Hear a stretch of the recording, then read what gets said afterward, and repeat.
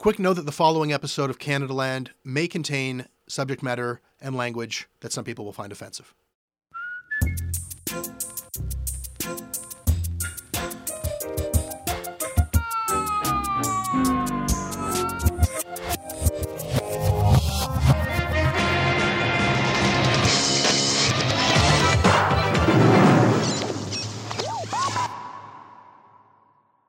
Well, hello, CanadaLand listeners. You might be wondering, where's Jesse? I don't know this high-pitched nasally whine. Well, as I can only assume you're all relieved to have a break from him, you're welcome. He'll still be here today, but this time, there's a bit of a twist. My name is Jonathan Torrens, and today, I'll be hosting the Interrogation of Jesse Brown. Or maybe it's more like an intervention. For longtime listeners, you might remember that Jesse and I have a bit of a history. 100% grade A Canadian beef that goes back millennia, or at least to the mid-90s, which is the first instance I can recall of Jesse trolling me on the teen talk show I hosted, Jonovision. This afternoon, Jonovision on CBC. Maybe it's more like a what's your beef for you Street Sense kids out there. Anyway, he was there to talk about his underground student newspaper called Punch. But over time, he revealed his true intention to enlist fellow guest Sarah Pauly's help to derail the whole show. Despite Jesse's constant need to be that guy, be the bully on the cyber playground, 3 years ago, I agreed to come on this show and be trolled in front of all of you.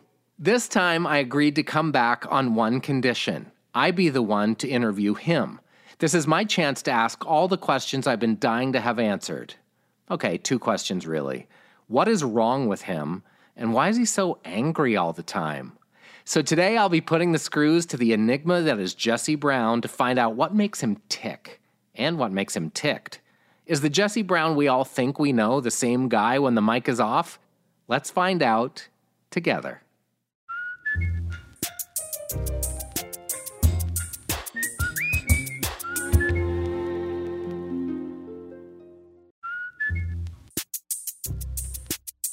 Hey. Hey, How are you today? I'm doing okay. Which one of us is Balky and which one is Larry? I'll be, what was the actor's name? I'll be Bronson Pinchot from True Romance. I'll be that Bronson Pinchot. Bronson Pinchot. Oh, I like him.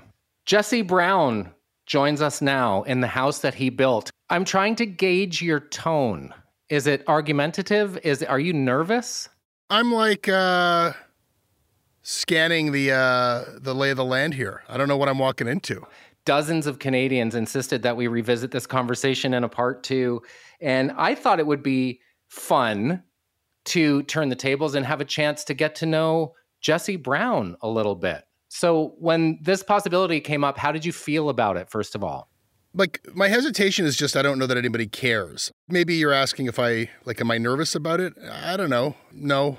I think asking the questions is kind of a default for me just in life. I ask it to get out of social situations. I ask questions to deflect from myself. So I guess I'm trying to find common ground. Do you too experience cringiness at the thought of people listening to you blather on? I think it would be disingenuous. Like I subject many people to my blather in professional and personal situations. So I think I'm just too aware of the collective eye roll of many who know me listening. If I were to say yes, I can't stand to make somebody listen to me talk for a very long period of time. And yet, when Amy Dempsey wrote an article about me and whether I was okay during the pandemic because I seemed unreasonably chipper, you were the one counterpoint who represented the eye rollers of Canada who roll their eyes at me. Why is it you think people would roll their eyes at you? I am a podcast listener, right? And I think of the podcast listening experience for everything else we try to do. Like, this is a very important show about current affairs, or this is the only show it's just people deciding who they want to spend time with when you listen to a podcast. You're just deciding which of the hosts of all the different podcasts you want to hang out with. And as a listener myself, I know that you reach a saturation point where it's like, I've hung out with Mark Maron enough, like it's been great, but I know what he's going to say. I've heard it all. Let me find somebody else to hang out with. And I wonder about my best before date. Well, the funny thing is, I cited a Ricky Gervais anecdote when I was speaking with Sarah and Jonathan, your team before this, about the bulletin board in the town. And Jonathan said, yeah, you mentioned that last time. And I encounter this too. I have a podcast. We're approaching 300 hours, and I've started calculating the number of anecdotes I preface with, you and I have talked about this before. Like, at what point do you say that's enough of me? Like, do you want a date or a number of episodes? What are we talking about? Well, no, it sounds like this is something that's reverberating around in your head as well. Even as I was saying that thing about listening to Marin and deciding who to hang out with, I'm like, have I said that on the podcast before? This is actually what you asked me about when you tried to turn the tables on me in our last conversation, was just like, I don't know if you were as ungenerous as to call it a shtick, but I think you were questioning me about my ornery disposition and whether or not I'll run out of orneriness and not be able to do anything else. I don't know if it's orneriness, but I do feel like... So we've been trying to like make it less me. And on the Monday show, what's interesting about it for me is all the different people and all the different stories that we're now featuring. But yeah. So that's the option, Jesse? Have more people who are less ornery rather than you just simply be less ornery? No, I'm looking for people who are ornery in different ways. Like, my favorite people are very ornery, and it's a bad habit for a person in a hiring position at a company that they like mostly own to specialize in hiring angry people and critical, cynical people. But that seems to be my thing. And I'm just sort of interested in, like, different flavors of ornery. I have so many questions. Mostly it has to do with, and I can't remember if I mentioned this last time I was on. I was thinking of Tom Green, who, when he was coming up, would have human feces on a microphone doing streeters. And then he would have a dead raccoon in a suitcase. And every time he did something, he had to ratchet up the audaciousness. And I know for a fact that put kind of a lot of internal pressure on him. And I wonder if the anger balls of the world feel that same kind of pressure to be even angrier. What could I possibly have to be angry about? I mean, things have gone like pretty okay for me. I don't know. I feel like you only experience me, like, I don't know how much you listen to the show. So I feel like our chief intimacy, you and I, are my mocking, withering tweets that just destroy you when you least expect it, when you're saying earnest, lovely things. But, I guess all journalism is about like a certain amount of, this is wrong, and here's what it's all about. We found something that's wrong. That should be informed by a certain amount of anger, but the anger isn't really what sells it. So it's not like we sit around like, how can we get it angrier? There's like an element in criticism of like, if I'm going to take issue with something, I got to mean it. Is that what gives you oxygen? There's different things. Like, if I actually am pissed off about something, I'll have a lot to say about it. And it's an interesting challenge because the things that I get pissed off at are pretty esoteric and niche. So, speaking to kind of a general audience of smart people who might not give a damn about the thing I'm angry about, it's kind of like, I like when I'm like, how can I convey my irritation in a way that will get other people angry about this? That can give me some juice, yeah. But there's nothing like a good story. What makes you angry? Like, what are the things that are niche? Oh, man. I mean, I think that the project of the show and the company, in a way, is to try to take this place that we're living in seriously and not just kind of consider ourselves like bystanders to news and history and the real world, that we just like think of ourselves, oh, we're in the nice place off to the side of the big bad place. So, the kind of operating principle is like, look at your own home and regard it for real. And it's not something that I used to do before CANADALAND. It's not like I spent, the first 30 years of my life really building up any kind of like fixation, obsession, or even deep knowledge of Canada. But with the project of CANADALAND, there's no shortage of things that get you pretty irritated.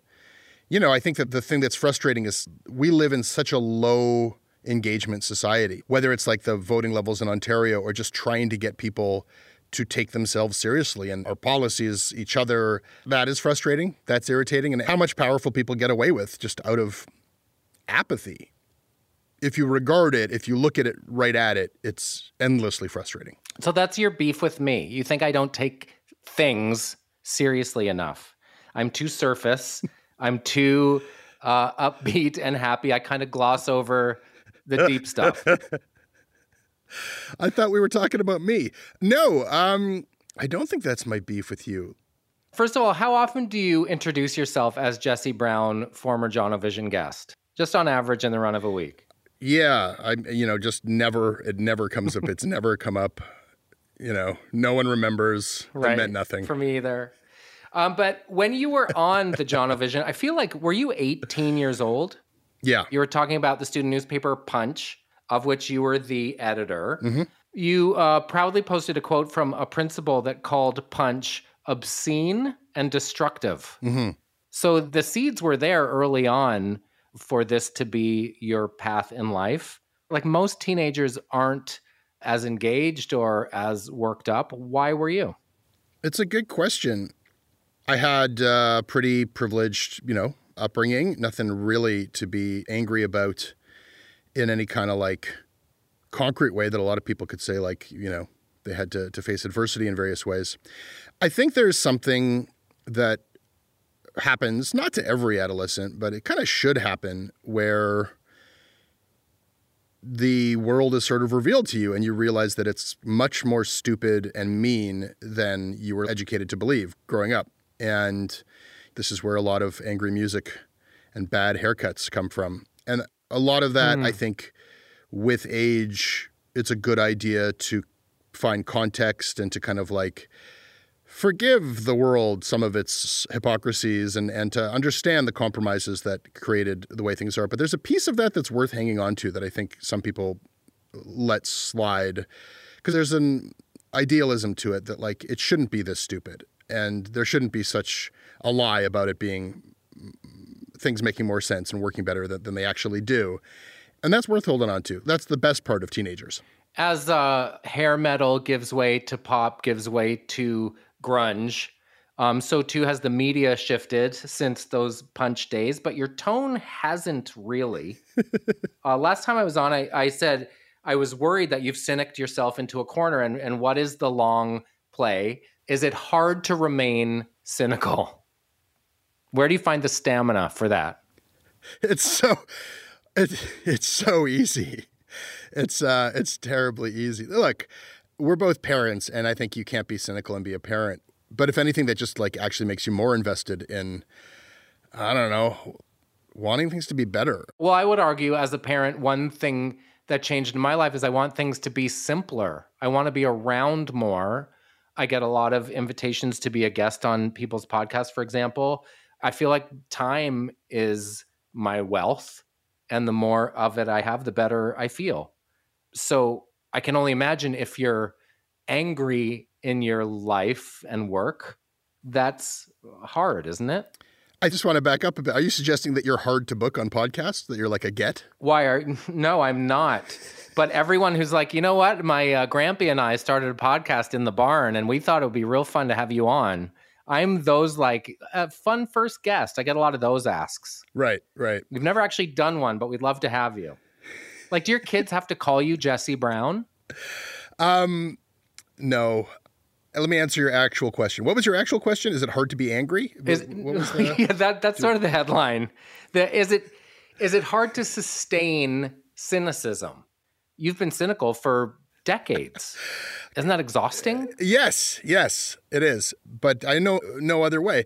I think that anger and frustration, and I don't mean to say that it's simply about like the hypocrisies of the world. Like, like anger is a very personal thing. And I think that some stuff gets implanted in you very early. And yeah, there's parts of it where you kind of have to maybe put away childish things and try to be at peace. But then there's also, I don't know, like, what's your juice? What's your fuel? Like, you keep returning to this idea of cynicism, but to try to keep this operation of this company going every day, it's like, I once heard a film producer talk about like what is producing, and it's like everything wants to collapse always.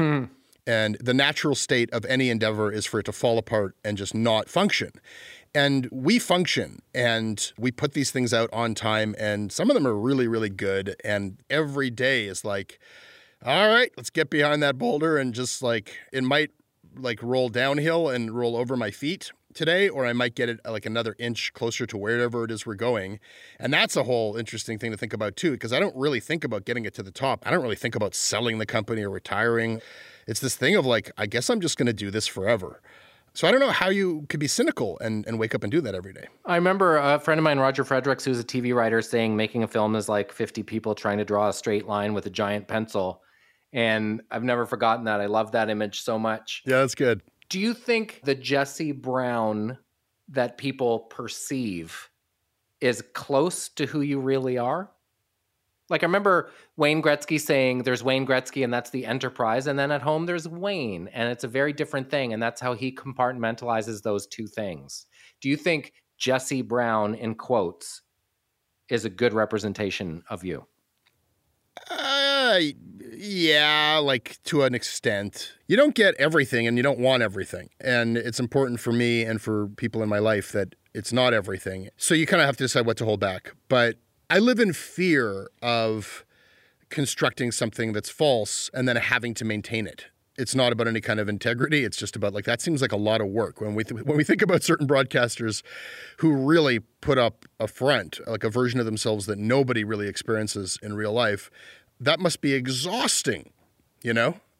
I've also, like, it's less so these days because I think that the show is less about me than it ever was. But what was exciting about podcasting to me in the early days was that there's so many parts of conversation or of like what you're thinking or just like being a little bit mean or the little parts where everybody's like rustling in their seat before the interview gets going, all the real life that got kind of smoothed away from like a slick CBC interview back when I was hosting at CBC.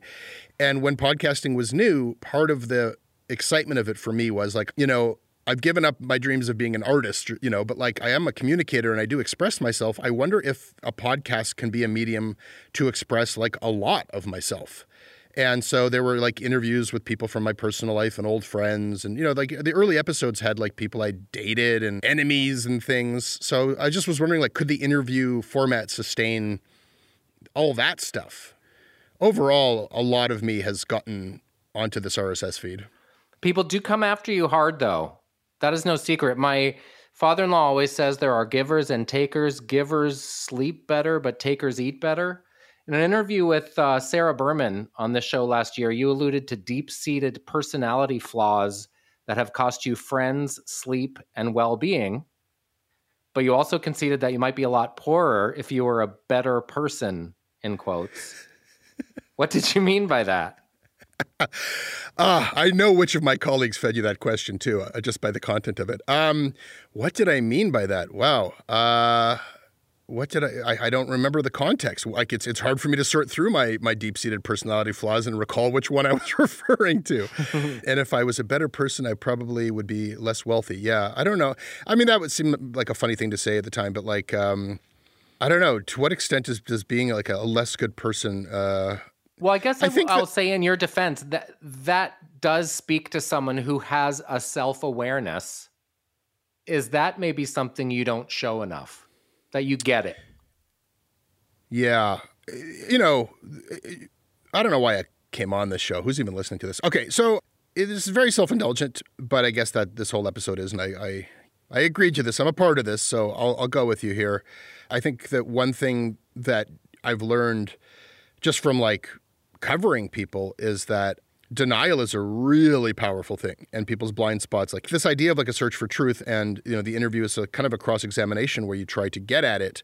There is no one who is not oblivious to some aspect of themselves, which is like totally apparent to everybody else. So I try to be self-aware without being like annoyingly self-obsessed, but I'm sure that there's like some very obvious stuff that I just don't see. I didn't really hear anything you said after everyone has a blind spot about which they are blissfully unaware and everyone else knows it. I'm trying to think of what mine is. I've been accused of having a crippling desire to be liked. Like that's the other side of this coin, the burden of kindness. How I am keenly aware that people are hoping to have a negative interaction with me because they can't wait to tell everyone what a jerk I was at Sobeys. That's not your blind spot at all. That's immediately apparent. Do you know what mine is? Yeah, you're angry. Yeah, I am. I'm really angry. There must be kind of a freedom in that, though, isn't there? Well, everyone thinks I'm angry anyway. I might as well just be angry. Yes. I find it very liberating not to have to hide. You know, I'm sure that I'm crippled from having to hide other things, but it does feel like it's better for me as a media critic or, you know, and as an interviewer if I don't care about what people think of me. You know, it was always like a latent part of my personality that my friends saw that I could be kind of nasty or cutting. But, you know, there's truth to it. So it was definitely freeing when I could just say what I felt, you know. It was fun.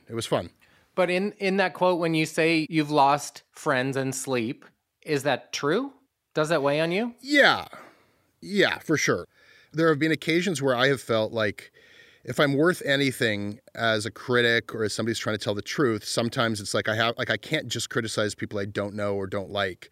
Sometimes I felt like it's necessary here for me to say something critical about somebody who I am friends with or work with or something like that. And that has led to conflict and hurt feelings and broken relationships. And I've definitely, in cases, felt like, did I talk myself into that this was noble or honest, or was it a performance of honesty and uncompromising truth, and I sacrificed a friendship to perform that, or did it need to be done?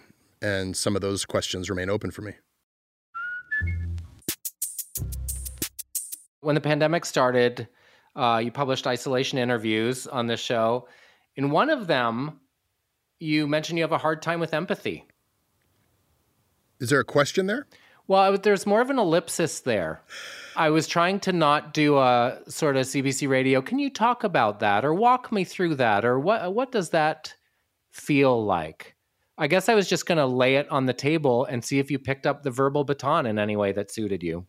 I'll let your ellipsis hang. I think that I have like decent EQ. I think I'm literate and aware of people's emotions. And I hope to be like an ethical, like I care about how people feel. I try to anyhow, but I don't think I feel what people feel. I think that maybe I've made an asset in this job out of like, I'm willing to let things be really uncomfortable in a way that like it feels so awkward or people feel so bad for somebody else when they're in a tough spot that, you can't ask certain questions or have certain conversations. So anyhow, a lot of like what I've tried to do professionally is purpose the things that are maybe not great about my personality towards a positive outcome or towards a service that I could provide. But if you're asking me like, do you not feel empathy? Like the nerves aren't dead. And certainly, family and parenthood has, that brings things right to the surface. But I question like, that word has become so popular these days to be empathetic, but like, let's be moral. How about that? Let's actually make decisions that take people's feelings into consideration because there's no prize for feeling bad on behalf of somebody else, or like in reflection of somebody else. Like that, like it doesn't really accomplish anything that you feel someone else's pain or joy or whatever they feel. It's become its own kind of bullshit. Has parenthood kind of shaken you out of that? Out of my like lack of empathy or out of my or into a greater understanding of EQ? Absolutely. Yeah. Yeah, their needs are immediate and unrelenting. Mm-hmm. What are some of the things you like to do with your kids? Well, I mean, this is where it's going to get uncomfortable. It's not going to, it's not uncomfortable for me so much as like, that's what I leave off the table.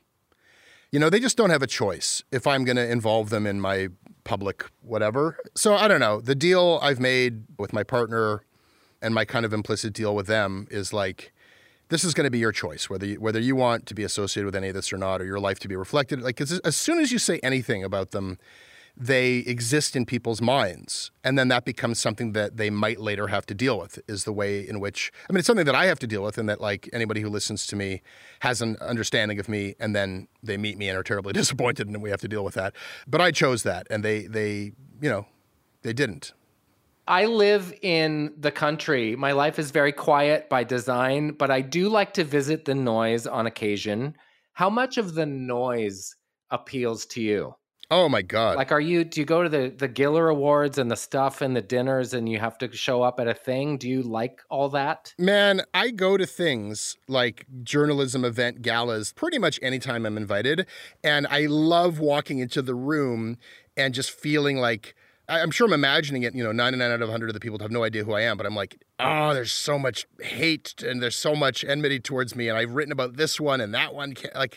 And then people are lovely and say nice things and are like, oh, it's great to see CANADALAND doing so well. I'm going to tell you a story about the last one I went to. Please do. All right. This was like the Canadian Journalism Fund gala, and it was like half journalists and it was half the money people who give money to this fund. And they, what do? They give money to, some foreign correspondent who's been driven out of their home country in South America, and aren't they brave? And they are. And so RBC or somebody gives them some money, and then there's internships for kids, and all the wonderful people who are brave journalists get grants and they get little videos about their wonderful work. And Matt Galloway's hosting, and he gives an award to David Suzuki, and David Suzuki is introduced by Margaret Atwood, and Margaret Atwood says nice things about Suzuki, and then Ed Bertinsky. It's all of the good, fine people of Canada just congratulating each other on how wonderful and good they are and giving each other awards. And I'm invited. I don't know why I'm invited. I mean, maybe to spice things up. But then once you've got me there, you've got a problem, which is like, where do you seat me? Like that could be an issue if you put me at the wrong table. And who can even keep track of the various journalists and editors who have taken umbrage with me and our reporting over the years? So where do they seat me, Jono? They sat me at the student journalist table. Amazing. Which, that's great. It's a great way to meet people who might be looking for jobs and have great stories to pitch. But then we get to the part of the evening where Matt Galloway turns to the audience and says, all of you wonderful people, you journalists, brave and funders of brave journalists, thank you. But there's still one more thing to do. There's something here for one of you lucky people. Look under your chair. One of you will find an envelope with a special gift. It's tickets, airplane tickets to anywhere Porter flies. And I look underneath my chair while everyone else is, and God damn it, I got the envelope. No. And it only occurred to me later that they put it at the student journalism table so a student journalist would get it. And Galloway says, who got it? Who got it? Somebody must have got it. Anybody find the envelope? The envelope remains in an undisclosed location. And I'm just like, oh, shit. And the students see the envelope in my hand, and the students start yelling to Matt Galloway, over here, Jesse won. And then like a spotlight is right in my face, and the entire room turns towards me. And Matt Galloway, who is just unflappable and classy, goes, oh, there we are. Oh, Jesse Brown gets the envelope. There's a story in that somewhere. And there's just this, I'm sorry, everybody. I'm so sorry that I won the tickets. And everyone looks appalled. And it was the greatest gift. It was the greatest thing I could have won. Better than the David Suzuki Where did you go? Prize. I didn't go anywhere. You gave it to one of the kids. I had to give it away or else it would look bad. I'm not. Yeah, but also as a human being, that's the right thing to do in that moment. The right thing to do is to go on a trip and have fun. We've been locked up for 2 years. I still think about those tickets. When I was on the show last time, here, let's revisit this. You mocked the song I wrote for Canada's 150 celebrations, which was a re-lyriced version of Alanis's Thank You. How about finding a way to say Canada thank you? Thank you, Canada! For your prairies and mountains and tundra and sea. Thank you. But I also explained to you why it was the worst thing ever, and then you agreed. We got somewhere. I did. Yeah, we really did. It was all of the cliches that we roll our collective eyes at, for better or for worse. Your point is worse, and I totally see how it's worse, and I totally understand how that wasn't everyone's experience. I mean, this is the thing. When people talk about COVID and we're all in it together, someone who's in a bachelor condo at Bay and Bloor had a very different experience than I did. So it's the same as traveling internationally. When people say, what is Canada like? You can't describe what it's like. You can only describe what it's like for yourself. But you asked me what Canadianity is, which is the sort of word that Jeremy Taggart and I use on our podcast. Taggart. It's the word that you made up, yeah. A word that we made up. So you made up a word too, CANADALAND. What does that mean? I think I just like the way it sounded. Like I've heard people talk about, like, when people talk about Chicago politics, like there's a wonderful sense of place in a lot of American storytelling and journalism, fiction and nonfiction, where like New York has a certain meaning, in California you can sing songs about these places and they have like this like deep resonance, and we just can't do that. You can be like, yeah, that's Winnipeg hard. We just don't take ourselves seriously to an extent that becomes possible. So anyhow, I've heard people talk about Chicagoland in this way that I always just felt really lurid and interesting and engaging to me. Like, what is, like, and it just is suggestive of this deep, sprawling corruption and, forget it, it's Chicagoland. And, I think I probably heard a couple of people in internet speak be like, I'm from CANADALAND. I feel like there's a way to kind of like use that term and point it towards some kind of an indictment or something. Give it some grit, give it some tension. So does it have an eye roll baked into it? No, I'm trying to get away from I don't know if it succeeds or not, but the idea is to get away from an eye roll. Because I think like CANADALAND versus Canadianity, I guess. So your project is like, what does it mean to be Canadian-ish? Like, what is Canadianity? Let's try to figure that out. And I'm trying to suggest something like CANADALAND. Let's put it under a microscope in a really hardcore, I don't know. So I don't know if it works, but that's the idea, man. Is it what you meant? The business, the enterprise, the word? No. And this is why it's so much more than I intended it to be or could have made it. My life is this weird thing of like, first 15 years is just sort of like begging for a drink. It just felt like any opportunity to just do something, to write a funny piece or to report it, do a documentary. And I was just like, had my cup out trying to get anything to drink. And then all of a sudden I was drinking from a fire hose and I haven't stopped. And it actually can be unpleasant to drink from a fire hose. My greatest dream when I started this, which I thought was really unrealistic, was like, I wonder if this could be my job and not just my podcast.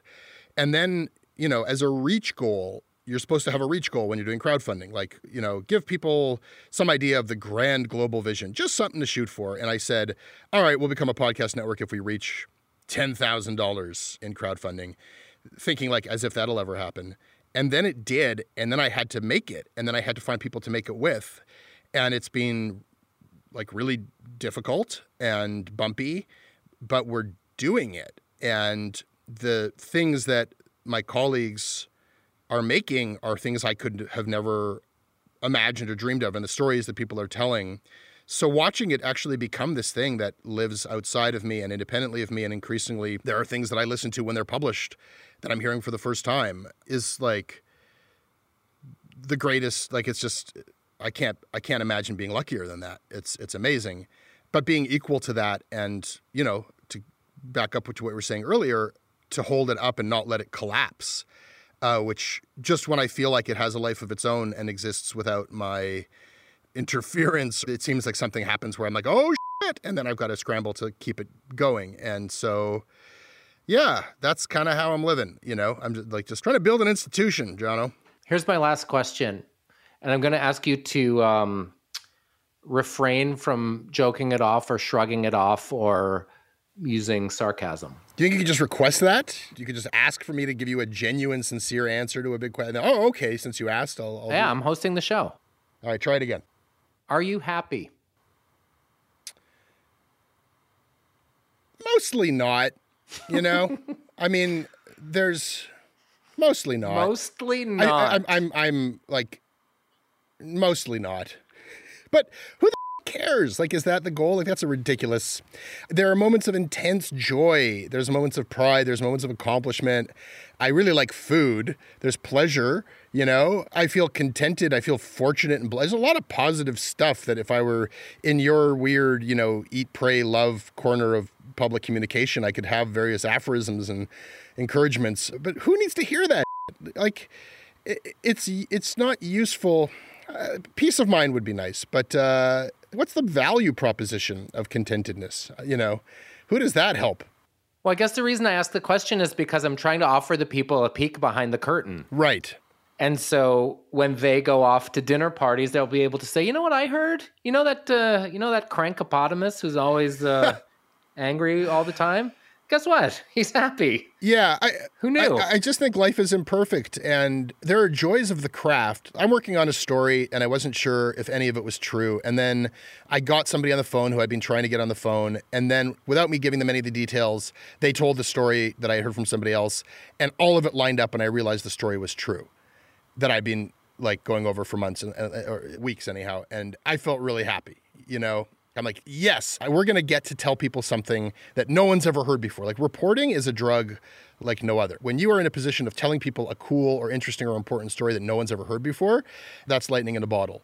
There's lots of pleasure and joy in my private life. But like, no, I walk around unsettled all the time. It's not right. Things aren't okay. And I'm not necessarily trying to correct that. Did you say I'm not necessarily trying to correct it? Yeah, I'm not necessarily trying to feel otherwise. Huh. I got a meter saw this week, and my daughter got a new skateboard, and she asked if I could build a little ledge to set her skateboard on in her room, and I can with my new meter saw. And I built one and set her skateboard on it. That's probably the happiest I've been this calendar year. Well, howdy doody. I keep the bar very low, Jesse Brown. That way I am never disappointed. You're the Gratitoad from Big Mouth, and I'm the Shame Wizard, and both have their place. Exactly. Mm-hmm. In all seriousness, I have a theory as to why I'm very happy. It's because I lost a parent at a young age. And much has been written about when the worst possible thing happens to you as a child, everything else seems insignificant by comparison. So it's not from nowhere that I am just in a state of bliss all the time. It's because I think I have a really good thing to compare it to.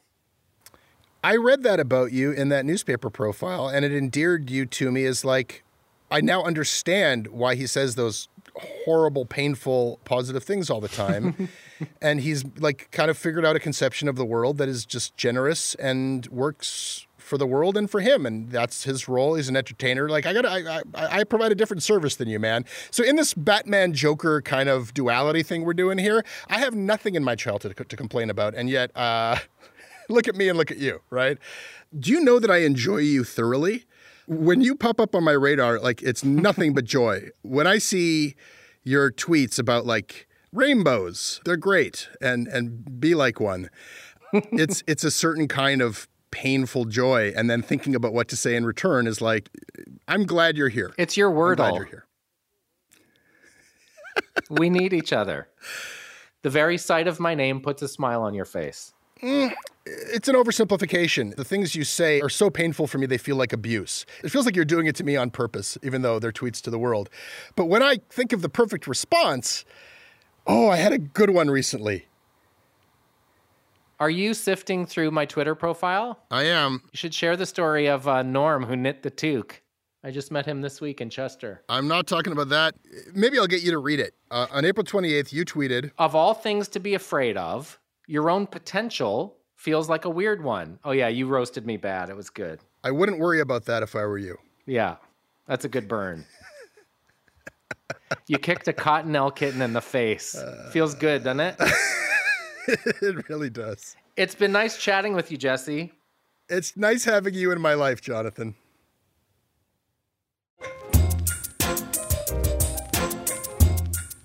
Well, that's your CANADALAND. I'm Jonathan Torrens. Thank you for joining me as I stole the show from Jesse this week. Hopefully this hasn't been too traumatizing for him, and he'll be back next week to take back his job.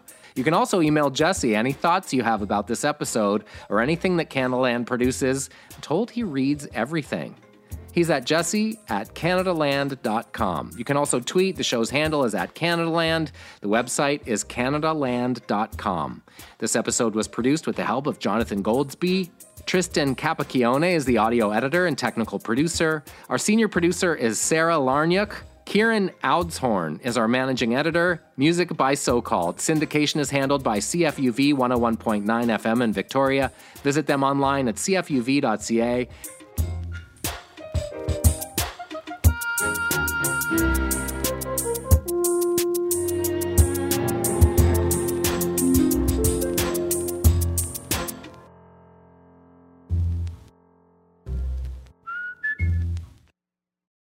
Hi there. You just heard CANADALAND, the show where I'm typically joined by a different guest each week for a long feature interview.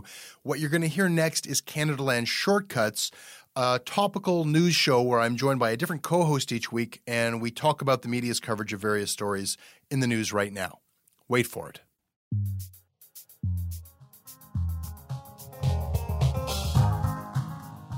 Laura Robinson, sports journalist, author.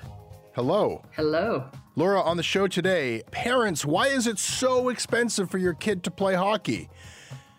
The answer may horrify you. Also, confidential sources and why they may not exist under Canadian law. Welcome to Shortcuts, Laura, where today we need to warn listeners that every topic on the show is going to deal with sexual assault. We do not get to pick the news, folks. We just talk about the coverage. Welcome to Shortcuts. It's a pleasure to be here. I have one that a listener sent in, just an astonishing story of how not to cover sexual assault out of Newfoundland and Labrador. This is a CBC story that came out on July 27th. This is last week. Father says son with autism did not intend to harm woman in St. John's Park. Really, this is a story about a sexual assault told from the perspective of the alleged perpetrator's father. This is reported by Ariana Kelland, CBC News. I'll read a bit from this.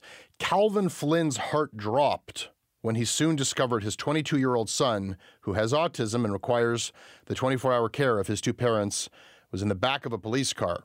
I know my son loves to hug someone, and I know that if he went to the park without me there with him, if the opportunity arose, he was going to hug someone. And that's exactly what happened, Flynn said.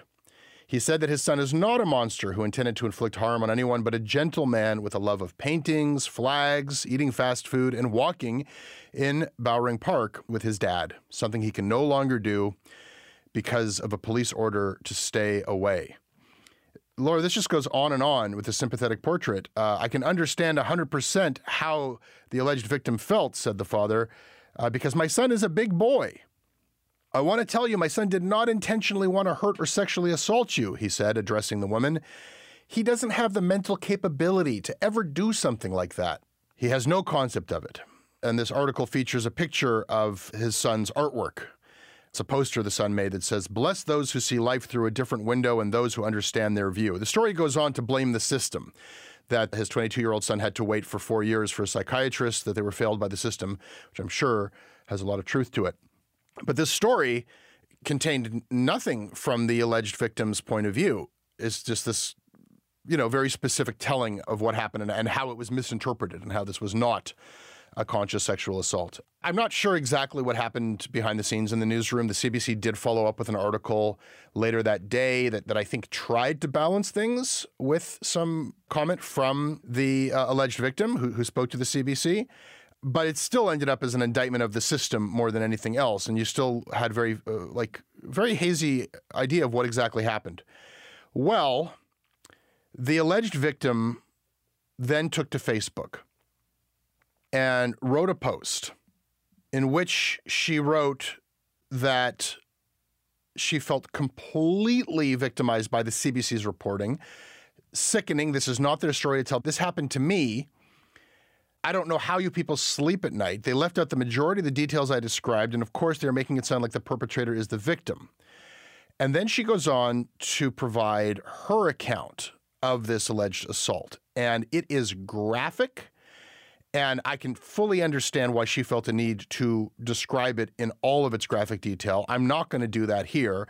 I will say that what she describes is getting out of a public swimming pool and lying in the grass to sunbathe and then being attacked by a large 22-year-old man who was violent with her, who was not hugging her, who, by her description, what she describes is a sexual assault that went on and on for like 15 minutes, as she describes it, in which he explicitly yelled rape threats at her and chased her around when she's in her swimsuit, standing on her clothing so she couldn't get to it, and being violent with her. It's much worse than that. She takes particular umbrage with the sympathy and the space given to the father's description, where he tries to kind of erase, like, that it's called a hug, that my son likes to hug people. I know how my son loves to hug someone, and I know that if he went to the park with me there with him, if the opportunity arose, he was going to hug somebody. And that's exactly what happened. She says that after she first posted about this on Facebook, another woman contacted her to say that she too had been attacked by an autistic man in that park in June. And that the father of this man pulled him away from her, pulled him off of her, and says, "You can't keep trying to hug girls." So she writes, the father is clearly downplaying these sexual assaults by calling them hugs. And he is sugarcoating the violence involved. There are many problems with all of this. Partly there is, I think, an injury done to people on the autism spectrum, this idea that that is cover for what it was clearly, as described, a sexual assault, a very serious crime. I don't know where to go with this beyond to say that, like, the process by which the CBC covered this and the difficulties in getting victims' points of view when their names are obscured should not create an opportunity to give such a completely unfettered platform for, I don't even want to say the other side, but for the advocates of the other side. I mean, the first article should not have been published. It's shocking. It's shocking. I agree with you that it categorizes people on an autism spectrum as if they have no idea of, right from wrong sort of thing. And it silences completely the victim. It's just shocking, actually. It's wild that the victim has to be re-victimized by the press. And then it has to, like, okay, if you're going to sugarcoat this, here's what actually happened, as a response to the media coverage. There are ways in which we can hurt people if we do our jobs the wrong way. And I think that this needs to be studied and read, and people need to be held account for this beyond Newfoundland and Labrador. Duly noted.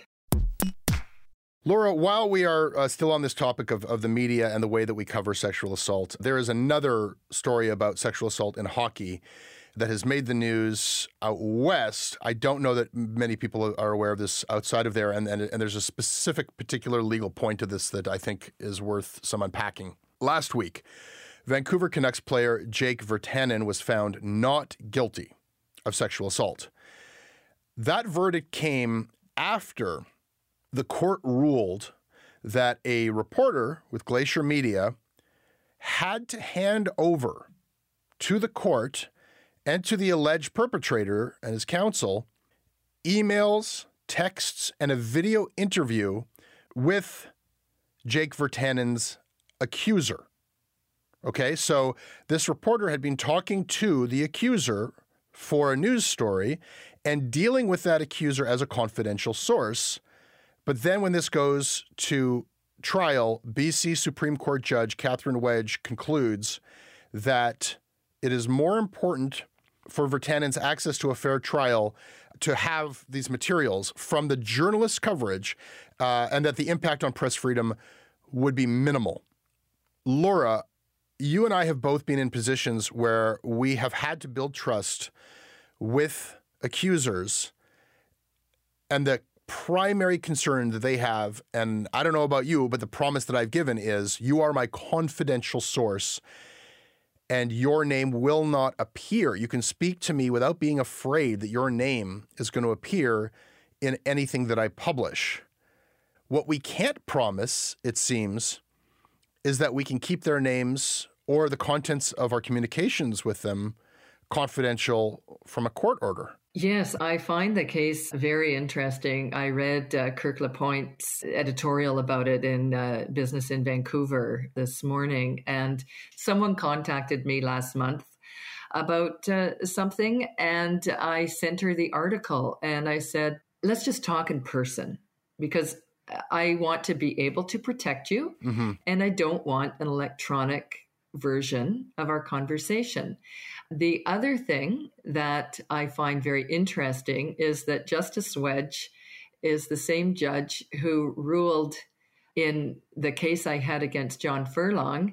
That's right. That's right. I thought I recognized the name. This is a story you broke some years ago about a man who is now known as the head of the Vancouver Olympics and a highly respected figure and a person who sits on various boards and is very important in sport, but who has a past in Indigenous schools where many of his former students stepped forward with very serious allegations, and they confided in you, this BC Supreme Court Judge, Catherine Wedge, presiding over a defamation case, disallowed the testimony, the affidavits, would not let the alleged victim's words to be heard in a trial that very much had to do with the credibility of the allegations that they were making. Here was a case where the people who were allegedly victimized had no voice in the legal proceedings.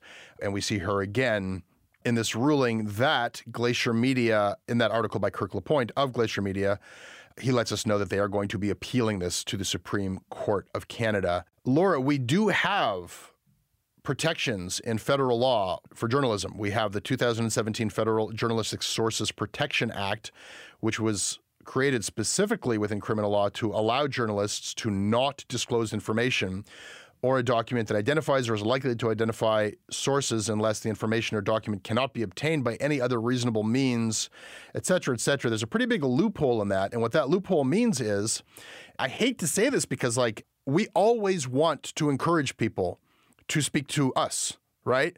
We don't want to give disincentives. Like, it is hard work getting people to trust us, and to hand over the name of one of my sources is sort of an unthinkable thing. But I don't want to castigate any journalist who by a court order is forced to do so. Because like when you get down to that decision of like, do you want to go to jail or hand over these documents?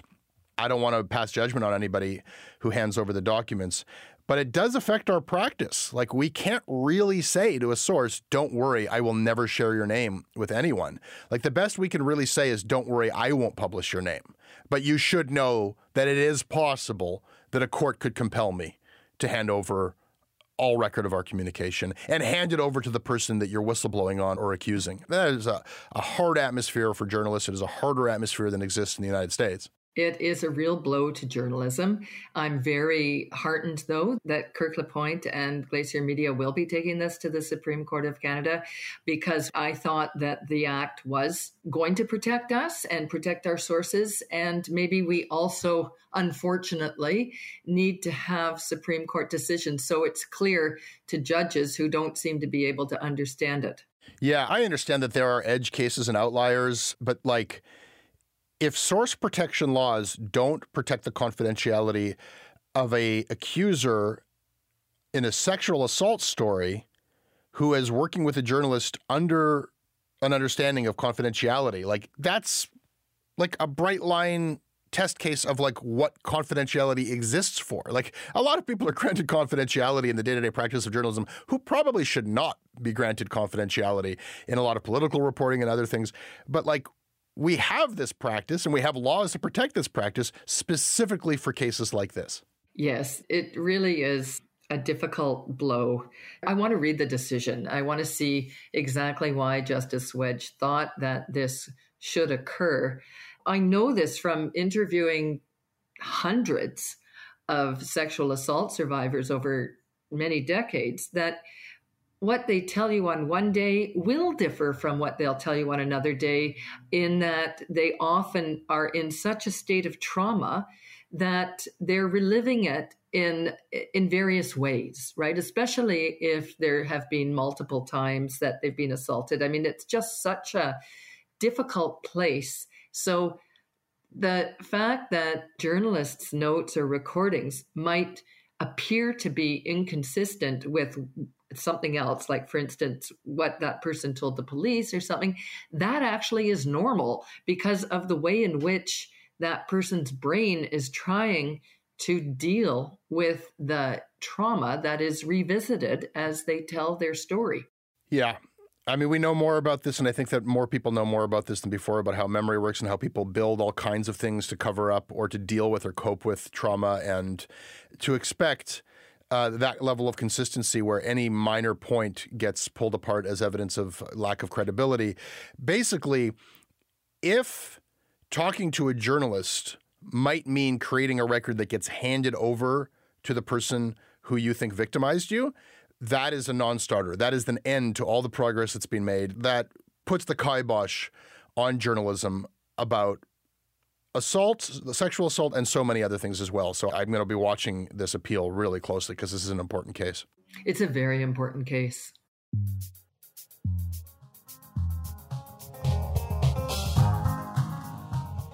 Laura, that is a very heavy episode of Shortcuts this week. Thank you for joining me for it. You're very welcome. I just want to also remind people that if this has made them revisit memories that are very, very difficult for them, I hope that they find help with that. And I am, despite Justice Wedge's decision, I think there are a number of journalists who want to help them tell their stories, and we will do our very best to respect them. Well, you are one of those journalists, Laura, and I know that you do protect your sources, and you've let me know that if people want to reach you, we can act as an intermediary. Please email me. I'm at jesse@CANADALAND.com for anything you might want to communicate to me or if you want to get in touch with Laura. I want to congratulate William and Ryan on their commitment ceremony this weekend. Mazel tov to the happy couple. This episode is produced by Aviva Lassard with additional production by Tristan Capacchione. Our managing editor is Kieran Oudshorn. Theme music is by So Called. Syndication is by CFUV 101.9 FM in Victoria. Visit them online at cfuv.ca.